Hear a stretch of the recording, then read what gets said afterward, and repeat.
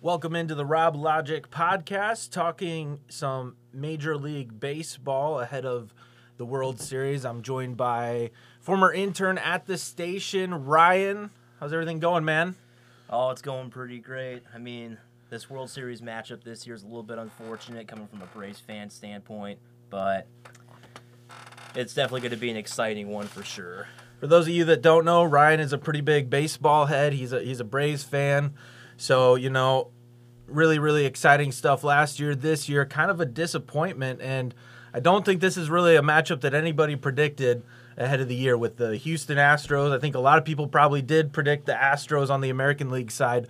But on the National League side, it is the Philadelphia Phillies. It's not the New York Mets. It's not the Atlanta Braves. Not the Los Angeles Dodgers. How did the Phillies kind of end up messing everything up as far as predictions go in the National League? Well, I think it's really interesting to point out that if we were still playing in last year's format, the Phillies aren't even in the playoffs. This is a team that won 87 games, just barely got into the playoffs, snagging that final spot. And then, as they always say, every year there always seems to be that one team that you never really would think twice about, but make that run deep into the playoffs. I think the Braves were kind of like that last year. Even though they won their division, a lot of people didn't think that they were going to get to the World Series, let alone win the whole entire thing.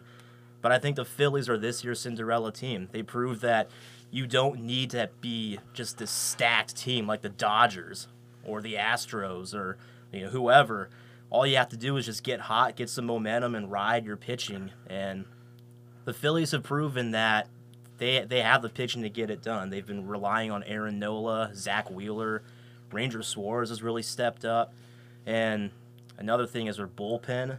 Their bullpen has stepped up too, even though their bullpen's got a lot of criticism throughout the year. But they're stepping up when it really counts. Philly was dead in the water back in May, have to go through managerial change and everything. But we've seen this from National League East teams in particular. I mean, Washington Nationals a few years back come to mind when everybody was calling for their manager to be fired, Dave Martinez, and then they're able to go on a run and win a World Series. But for Philly, how have they been able to do it when, defensively, they've kind of really picked it up here in the postseason for a team that we all know about the bats, but defensively, lot of holes.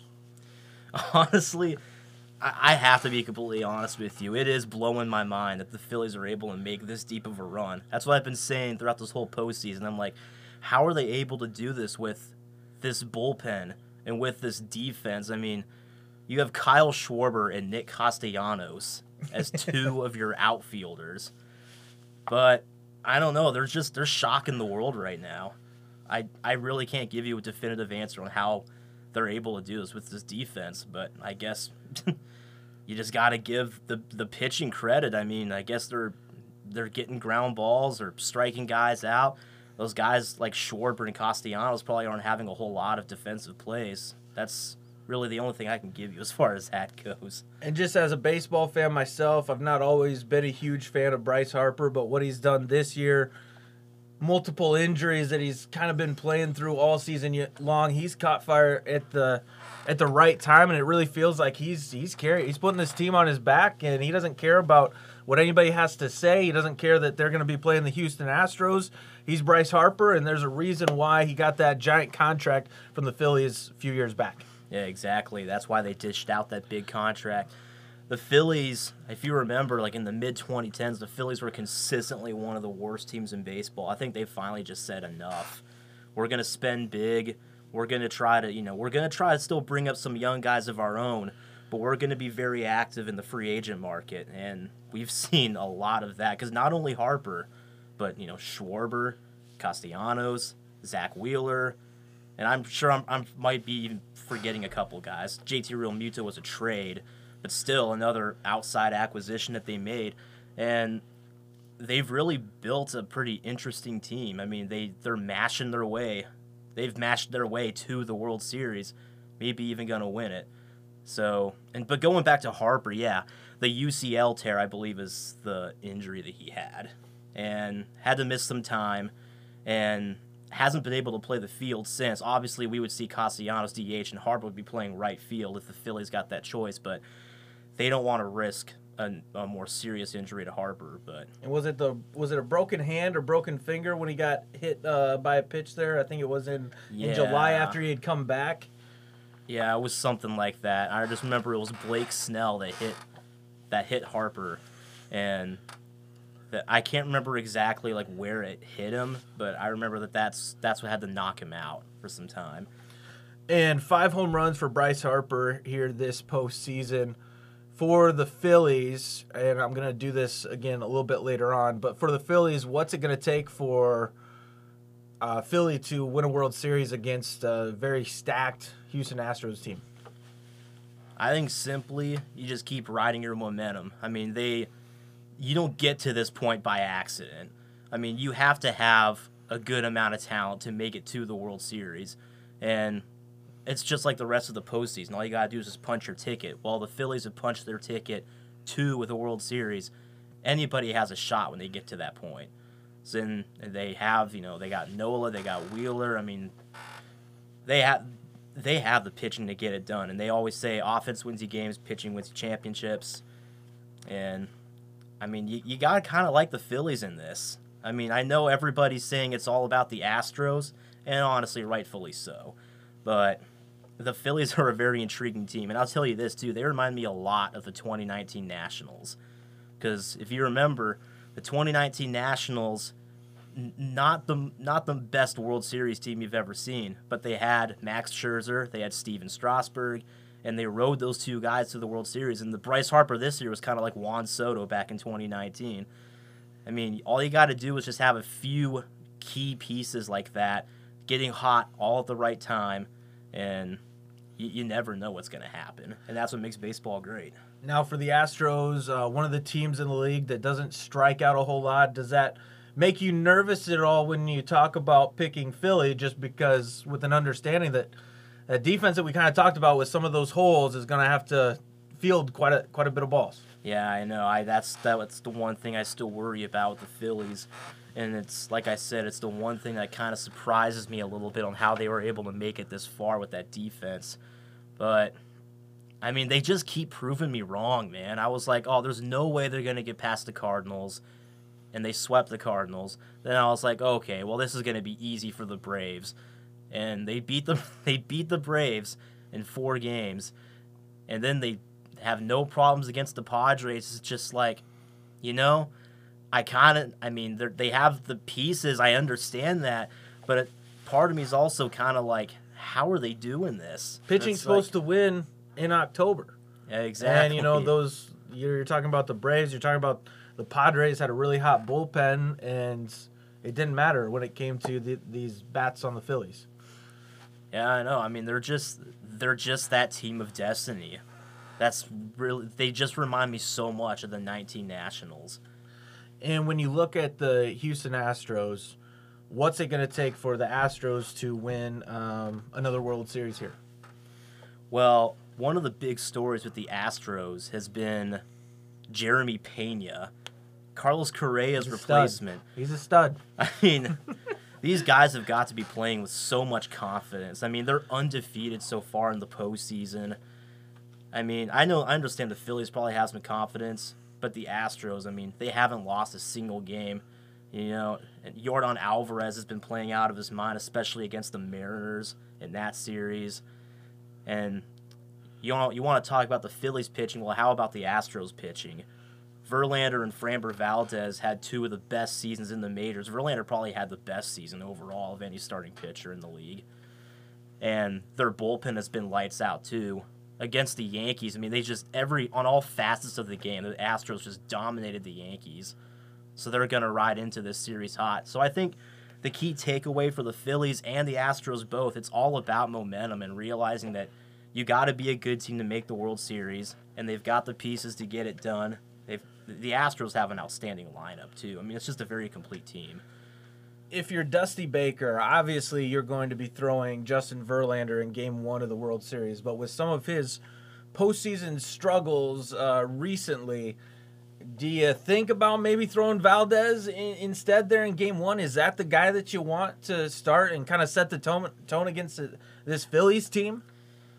It might be pretty tempting, but I think you got to stick with Verlander. I still think it's a no-brainer. I mean, going to Valdez wouldn't be a bad move per se, but Verlander's had a sub-2 ERA on the year. I understand he had that blip against the Mariners, but that's going to happen to anyone from time to time. He's the guy. And even though the Astros, swept the Mariners, swept the Yankees, I mean, they were battle-tested this postseason. They had to fight back a couple of times, and they've managed to answer that call whenever they've needed to. Yes, they did. And that is worth pointing out how if it wasn't for a couple of clutch home runs by Yordan Alvarez, that series against the Mariners may have gone a completely different direction. But the Mariners was a team that everybody wanted to, including me. I wish we were sitting here talking about the Mariners right now instead of the Astros, to be honest with you. But I mean, that series went the way it did with Alvarez and Pena clutching up. But then you see them play against the Yankees. And that's when you start thinking, okay, no, this team isn't just lucky. Like, this team is legit. They create their own luck. This is a good team. Yep. And, I mean, Dusty Baker, as far as managers go, really don't get any better than that. I would give the Astros probably a huge advantage as far as managers are concerned when you're talking about the World Series matchup. Yeah, I know. Dusty Baker's just... I don't know how you could dislike that guy. I mean, he's... It's on the wristbands alone, and he's got the toothpick. You can't forget it. When you talk about Dusty Baker, you can't forget about the toothpick. It's like Terry Francona and his gum, man. It's Dusty Baker and his toothpick. But, man, he has such a great presence just in baseball. I'm so glad he's back managing again. We all know the Astros are a team I don't really care for too much, but, I don't care. I'm so glad to see him back in the game again. I think he's really kind of the best blend of old school with some of the new school as far as the analytics go, and really understanding exactly how to, kind of toe that line. Because I know everybody wants to talk about the analytics this, analytics that, but at the end of the day, sometimes you need that old school experience to get you a win, with some of the moves that you're making. Yeah, that's great that you brought that up, because we see that people live and die by analytics so much these days. Kevin Cash. And, yeah, Kevin Cash big time. But the World Series last year, the two managers were Brian Snitker and the aforementioned Dusty Baker.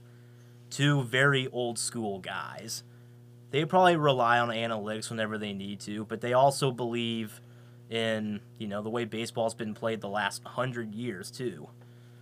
And I think that we're finally seeing that that's really the recipe for success, I think. And I also think that's why you're seeing guys like Terry Francona still sticking around. The Rangers make that hire with Bruce Bochy. I mean, these are old school guys, yes, but they do turn to analytics when they need to. But they're not like Kevin Cash. They don't rely so much on them and live and die by those. And, this might be a hot take, but I think the old school way, with a little touch of analytics, I think that's the way to go. I think those are the kind of managers that you got to go with these days. Well, and Terry Francona, he's going against all the analytics. He doesn't care about the home runs. No, we're going to put the ball in play. We're not going to strike out and all that stuff. And obviously for Cleveland, didn't look like in the preseason that, this team would be able to make much of a run, but ended up being the top team in the Central despite Chicago White Sox having all the talent. My poor Minnesota Twins going out and getting Carlos Correa in the offseason. That doesn't matter. It's Cleveland's division, and for the Guardians, I think Terry Francona, he gets it, and he's a pretty good coach. And as a baseball purist myself, I really enjoy watching the way that Terry Francona teams always play the game with that you're gonna have that solid pitching, great defense, and then as far as the hitters go, they're not going to strike out a whole lot. But kind of got off on a little tangent there. But when you look at this World Series matchup between the Astros and the Phillies, do you think that with each of these managers, if Verlander's able to pitch pretty well in Game 1, is there a chance that we see, potentially Verlander and Nola coming out of the pen there in a Game 7 if it gets to that point, if, when all bets are off? I think absolutely. Whenever you get to Game 7, you got to pull out all the stops. And this reminds me of back in 2019 also. Something that I think Astros fans will be wondering what if until the end of time. If A.J. Hinch had used Garrett Cole instead of, what was it, Will Harris that he brought out and gave up the Howie Kendrick home run? Yeah. If he would have brought out Garrett Cole, I think I don't think it's silly to believe that the Astros probably would have won that World Series.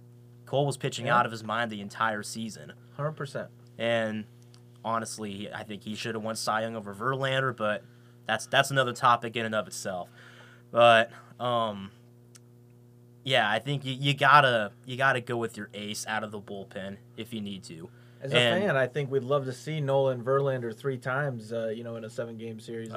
If it could happen, I mean, that would be. But we've seen some managers, do that, and I think, some of the Dodgers' problems in some of those World Series with kind of the repetitive nature of bringing in.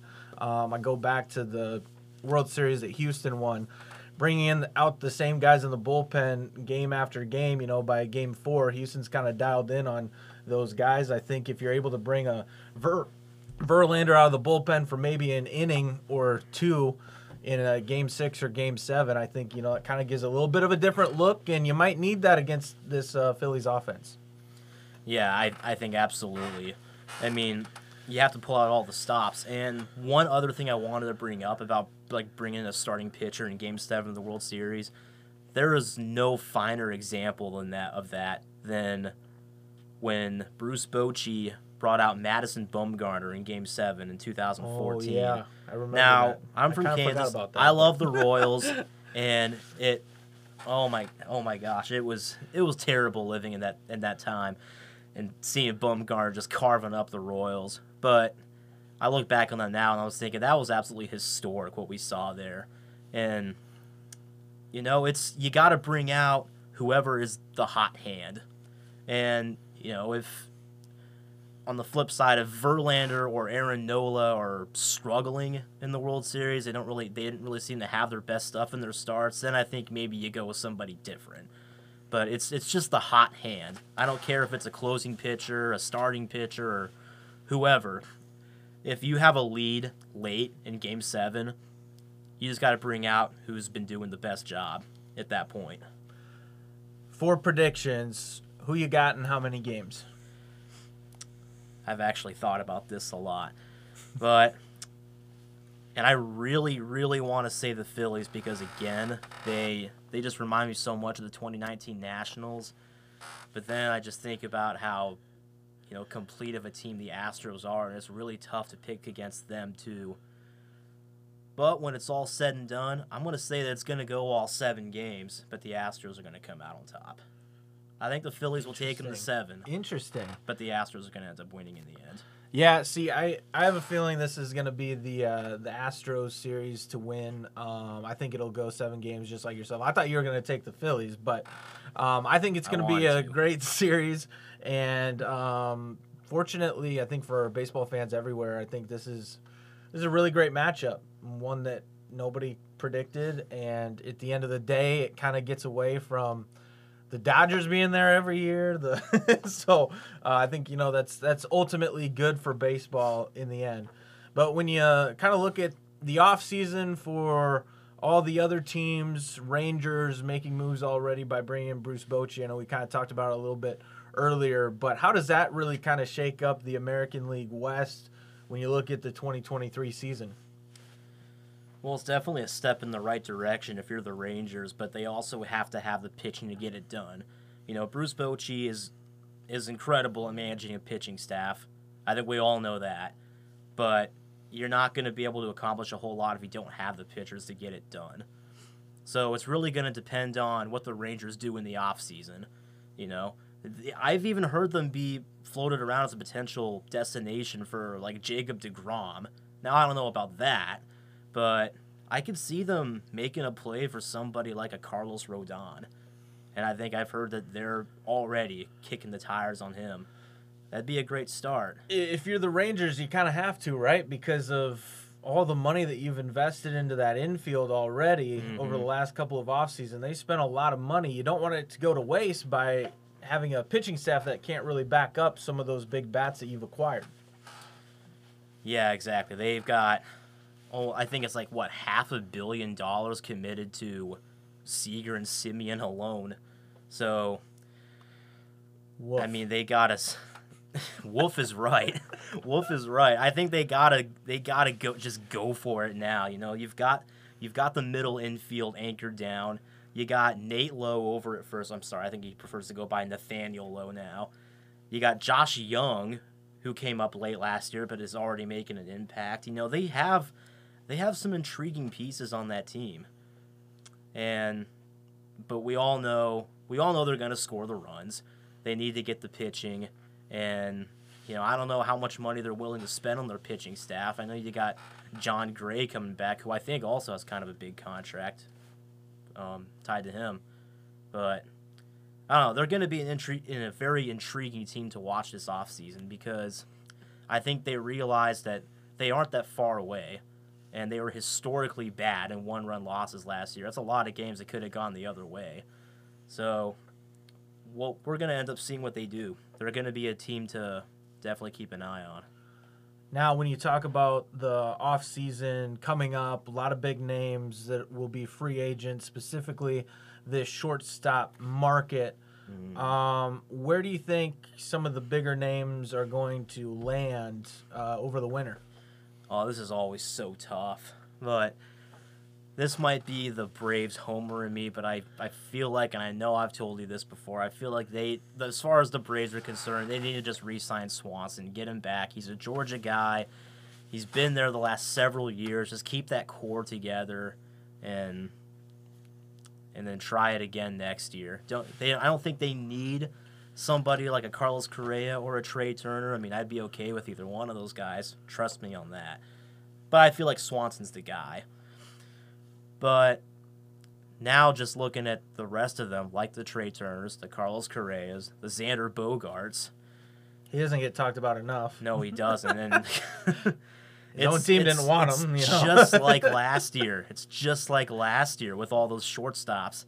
And it's just so hard to guess on where some of these guys are going to land because then you'll have somebody like Javier Baez sign with the Tigers out of nowhere. Yep. And Carlos Correa signed with the Twins out of nowhere. I mean, it's just impossible to predict.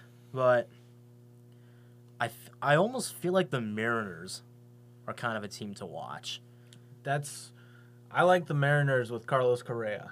That's kind of what I've been thinking in my head. I think you'd have quite a few storylines out of that, obviously being in the same division as the Astros and everything. But if you're the Mariners, Carlos Correa to pair with, we looked at why the Twins went out and got Correa. That was to shore things up in the middle, so you're able to have Carlos Correa at short, Byron Buxton there in center field. Mariners, if you're able to do that, I think you could slide Crawford over to second. But I really like the Mariners potentially making a splash in the offseason at the shortstop position with one of the plenty options that will be out there. But I do think this market, I'm guessing it'll probably be Correa or Turner will probably be the first two dominoes to fall and kind of just set that line as far as where and what the deals are going to be for the rest of the shortstops. Now, I mean, Dansby Swanson could be the first to sign, but I think that if he does, it'll be because he's going back to Atlanta. Yeah, I really hope that's what ends up happening too. I can't stress enough. Like, I am not anti-Trey Turner or Carlos Correa. Like, it'd be great to have either one of those guys playing for the Braves, but why not keep what you already have? That's what I'm saying. It's already just there. Keep the core together. Alex Anthopoulos has already extended so much of that team already. It just feels right to have Swanson coming back out as shortstop again next year. And for the, we talk about Swanson, but I think, for the Yankees, like, you've got to pay Aaron Judge whatever he asks. Yeah. Because, and I think for Aaron Judge, I don't think he makes sense, as crazy as it sounds, in a whole lot of places compared to New York. Like, his biggest value is going to be to the New York Yankees compared to any other team in baseball. Well, the Yankees will just become the biggest laughing stock too, in the majors if they don't make a serious run at least and trying to get Judge back. They really just need to give him a blank check. Just if the Yankees or if Aaron Judge didn't have the kind of season he did, Yankees might not even be in the playoffs. To be honest with you, maybe they just barely get in as one of those wild card teams, but. Aaron Judge means so much to that team. The fans, I know they booed him a lot, but the fans love him there. They were singing him happy birthday back on his birthday earlier this year and proceeded to hit a home run while they were doing that. It's like Swanson. It feels right to have Judge playing in New York. I just don't want to see that be another Freddie Freeman type situation. If Judge doesn't stay in New York, I see Padres, Dodgers potentially as landing spots for him, where just open up the checkbook and let's do whatever. Maybe the Mets, stay in New York. I mean, I feel like Judge, he's got to be at a place like New York or Los Angeles where the lights shine the brightest at the end of the day, because he's obviously proven that it doesn't really matter where he's at. He's going to be able to get the job done, and he's just kind of this larger than life baseball character too in the league that you don't always see come across. But this is a really cool era that we're in. We've got Shohei Ohtani, Aaron Judge. Really, really cool for baseball. Yeah, exactly. And I think he is going to end up going to, if not the Yankees, it will be somebody like the Dodgers or the Mets, one of those big market teams that just spend. Not always responsibly, but that's what they do. They spend money. And at the end of the day, I think Judge is going back to the Yankees. I don't think Hal Steinbrenner is going to let him leave. I just don't see that happening. But if he does leave, I think you're right. He's not going to go to some obscure place. He's going to go to like the Dodgers or the Mets, one of those big market teams. Now, I have to bring this up because the Twins kind of changed the way free agency was done last year by coming out of nowhere to sign Carlos Correa with the player options there for, a couple years, and then just kind of go with the high value short-term deal. Who do you think could be this year's Minnesota Twins by making a splash with paying a guy $35 million plus that we wouldn't normally think of? That's actually kind of a tough question, but for some reason, one team that does come to mind is maybe the Giants. We just saw them win 107 games last year. They made a lot of noise, and all of a sudden they come back down to earth. But the Giants fan base are not going to be satisfied with that. They're like, no, we just won 107 games, had one of the best seasons in our franchise history. Like that's not a fluke. And they didn't really sell at the trade deadline either. No, they didn't. Kind of kept everybody intact right there in San Francisco. And I think you might see like Farhan Zaidi just say, you know what? We're gonna go for it. We're gonna spend some money this offseason. We're gonna make some big splashes on the free agent market, and we're gonna try to give the Dodgers a run for their money again. And what do you think of that? What do you think about the Giants making a big play for somebody? I like the Giants, but I'm actually gonna stay in the NL West. Love all your reasoning and everything, but I have a feeling the Rockies are Diamondbacks. I feel like they're always due for an obscure free agent signing every 5 years, and then they end up trading them away, after a couple of seasons. So I would look at maybe, Colorado, maybe landing one of the big shortstops, potentially. I mean, if you're if you are a player going to Colorado, I know Iglesias had a really good year and everything, but if you're a player, if they offer you, like a 1 or 2 year deal around that 40 mil range where you can kind of pump up those Coors Field stats, why don't you do it? And then get the long-term deal after that. Oh, yeah. I think if you're a free agent hitter, the Rockies are always going to be a intriguing place to go to and a very attractive place to go to. But I think if you're the Rockies, on the flip side of that, you're a little bit weary on those big free agent deals, strictly because, we don't know how close they are. The Rockies are a team I just can't figure out with the moves that they make. Are they going for it? Are they trying to rebuild? I don't know exactly what they're doing. But they did make a big free agent signing last offseason with Chris Bryant. And I know we're only a year into that, but that's looking like a big mistake. It does. It does. So, and, when I mentioned the Diamondbacks, I think when I look at them, obviously everybody wants to talk about the Giants, the Padres, the Dodgers, but there's a lot of young talent on this Diamondbacks team that maybe if you do add a couple of big free agents, they could make some noise in the NL West. Yeah, I like the Diamondbacks a lot more than the Rockies just because I just can't figure the Rockies out. I mean, maybe they do. Maybe they make a big play. I don't know. I never know what the Rockies are going to do. But the Diamondbacks, like you said, they have a lot of guys flying under the radar right now. You just brought up Corbin Carroll last year, who hit the ground running. They have I think Ketel Marte is still around, so they got the building block right there. Christian Walker had a great year last year. They traded David Peralta. He's not around anymore, but Jake McCarthy is another intriguing guy. One of the fastest guys in the majors, too. I think a lot of people don't know that. But they have a very interesting team. And I could see them maybe making a big play. I like them a lot more than the Rockies, I can tell you that. Now, a couple manager spots filled. Bruce Bochy, I think we both agree that's an A for the Texas Rangers in the American League West. A+. A+, yeah. we'll give it an A+. But the other one... What's Miami doing with Skip Schumacher? I hate it.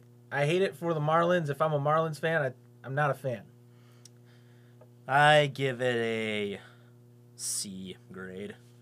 I think it's kind of a I think there's too much unknown there. You don't know if you're going to get sometimes these things work out, but it seems like more often than not sometimes it kind of tends to go the other way. And so I think if you're a Marlins fan, you probably wish the team would have gone and gotten maybe somebody that's a little bit more established than a guy that we don't know anything about as far as how he's going to be as a manager.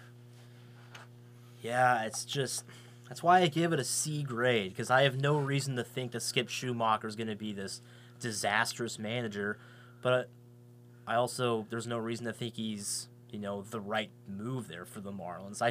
I don't know a whole lot about him. I don't really follow the Cardinals that much, so I don't know how much he gels with the players on the team. Wasn't he the bench coach with the Cardinals last year? I believe so, yeah. Yeah, so I mean, my sister is a Cardinals fan. Maybe she would know a little bit more about Skip Schumacher and the kind of guy he is in the dugout. But I know Skip as a player was pretty good. Yeah, I mean, so and he's absolutely jacked too. Yeah. So I mean, that's cool. That doesn't necessarily translate into managerial success. And as far as bench coaches go, I mean, you don't really know. But sticking with the Marlins, is Alcantara going to get moved over the winter? I think if the Marlins, I know they say no. I mean, I know they've Stab Pat say that Sandy's he's going to be staying here in Miami, but if you are the Marlins, is now the time to sell? Because, I mean, you're probably not going to the playoffs this year or next. I mean, there are some nice pieces there, but if you realistically look at it, is now the time just to sell and get what you can in return for one of the pitchers that's doing what nobody else is doing right now, which is pitching complete games and shutouts. I think the Marlins might actually have to seriously consider that because, if you're the Marlins, you look at your competition there in the division, and the Braves are not going to be bad anytime soon. I think the Phillies are proven that, they're a very good team. And the Mets, I understand the Mets are losing some players to free agency, but there's no reason to think Steve Cohen's not going to continue to open up the checkbook and just sign everyone back. So there's basically what I'm saying there is that the Mets will probably be competitive next year too. So the Marlins, they're not going to be able to compete with all of that in the NL East. So maybe they do have to seriously think about, we have this pitcher, Sandy Alcantara, is one of the most valuable pitchers in the majors right now. We could get a heck of a haul for him. They might have to seriously think about pushing the big red button and sending out Alcantara for a slew of prospects. Well, and if you're a team that's, potentially looking for starting pitching, he's really a bullpen guy as well because, if he's pitching into the 8th, 9th inning and you're not having to pull a starter after 5 innings, which is kind of the standard that we're looking for in Major League Baseball right now. I mean, he holds a lot of value as far as being able to save a bullpen. And obviously, Miami wasn't able to capitalize with it, but that can really be a weapon for a team, especially with the way that the game's played now. Oh, I know, especially, they're not going to do an in-division trade with the Phillies, but a team like the Phillies, I think, would love to have Alcantara on their team, a team that doesn't really have a very strong bullpen.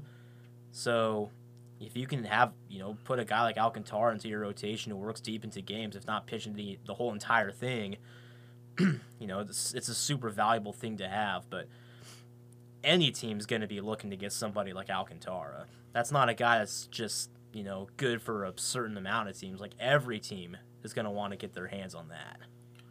Now, just reckless speculation and everything as far as next year goes. What do the Baltimore Orioles have to do this offseason to be one of the top 2 teams in the American League East? Well, the easy answer is to say spend some money. But I'm not... I don't like to spend, but I'm not sure the Orioles are quite there just yet. I know so many people groan at that, be like, oh, come on, they won like 83 games last year. It was a big improvement. But, Adley Rutschman, Gunnar Henderson, those guys are just rookies right now. They have a lot of team control left, and they got guys like Grayson Rodriguez who haven't even come up yet. I don't think the time is right for the Orioles to spend some money. We'll spend a lot of money. I think a more reasonable expectation for the Orioles is maybe by like 2020, maybe 2024, honestly. But I don't think there's really much the Orioles can do right now to be a top 2 team in the AL East, especially when you have the Yankees and the Blue Jays and the Rays and whatever the Red Sox end up doing. I don't know, but they're worth pointing out. They're the Red Sox. But so, I don't know. Maybe that's a very poor take in your eyes, but I don't see the Orioles being a top 2 team in the AL East. I think if they decide to spend, that potentially, but it's going to have to be, they're going to have to get some star power because they kind of have the pieces now, but I think they need a couple of big name guys to kind of really take them over the top and put them in a position to compete in a highly, highly competitive American League East. Toronto's probably going to make some more moves. Boston is not going to stand pat. I hate the narrative that, Boston doesn't have the money to do this and that, and that's kind of been floated around here with, some of the deals and stuff that they have, but it's Boston. They're going to spend. They're going to spend in the offseason. So, all those teams are going to improve. Tampa, I think, may take a couple of steps back if, they have a really good model, and they've shown that they've always kind of been able to do it, but just can never rule out the Rays, man. Yeah, that's you true. Always look at them and think, how are they doing it? But they keep doing it every year. Yeah. So, maybe Toronto just ends up being Toronto of old and kind of not quite hitting those expectations, and the Orioles are able to sneak in there. I don't know. It's AL East is always kind of hard to predict because you've got basically, it feels like all teams in that division can win it. You feel like all 5 of those teams, if they're in any other division, can win it. So, but yeah, it'll be interesting to see how that all kind of plays out over the offseason. Well, thanks so much for joining me, Ryan. That'll do it for this edition of Rob Logic. We'll see you next time.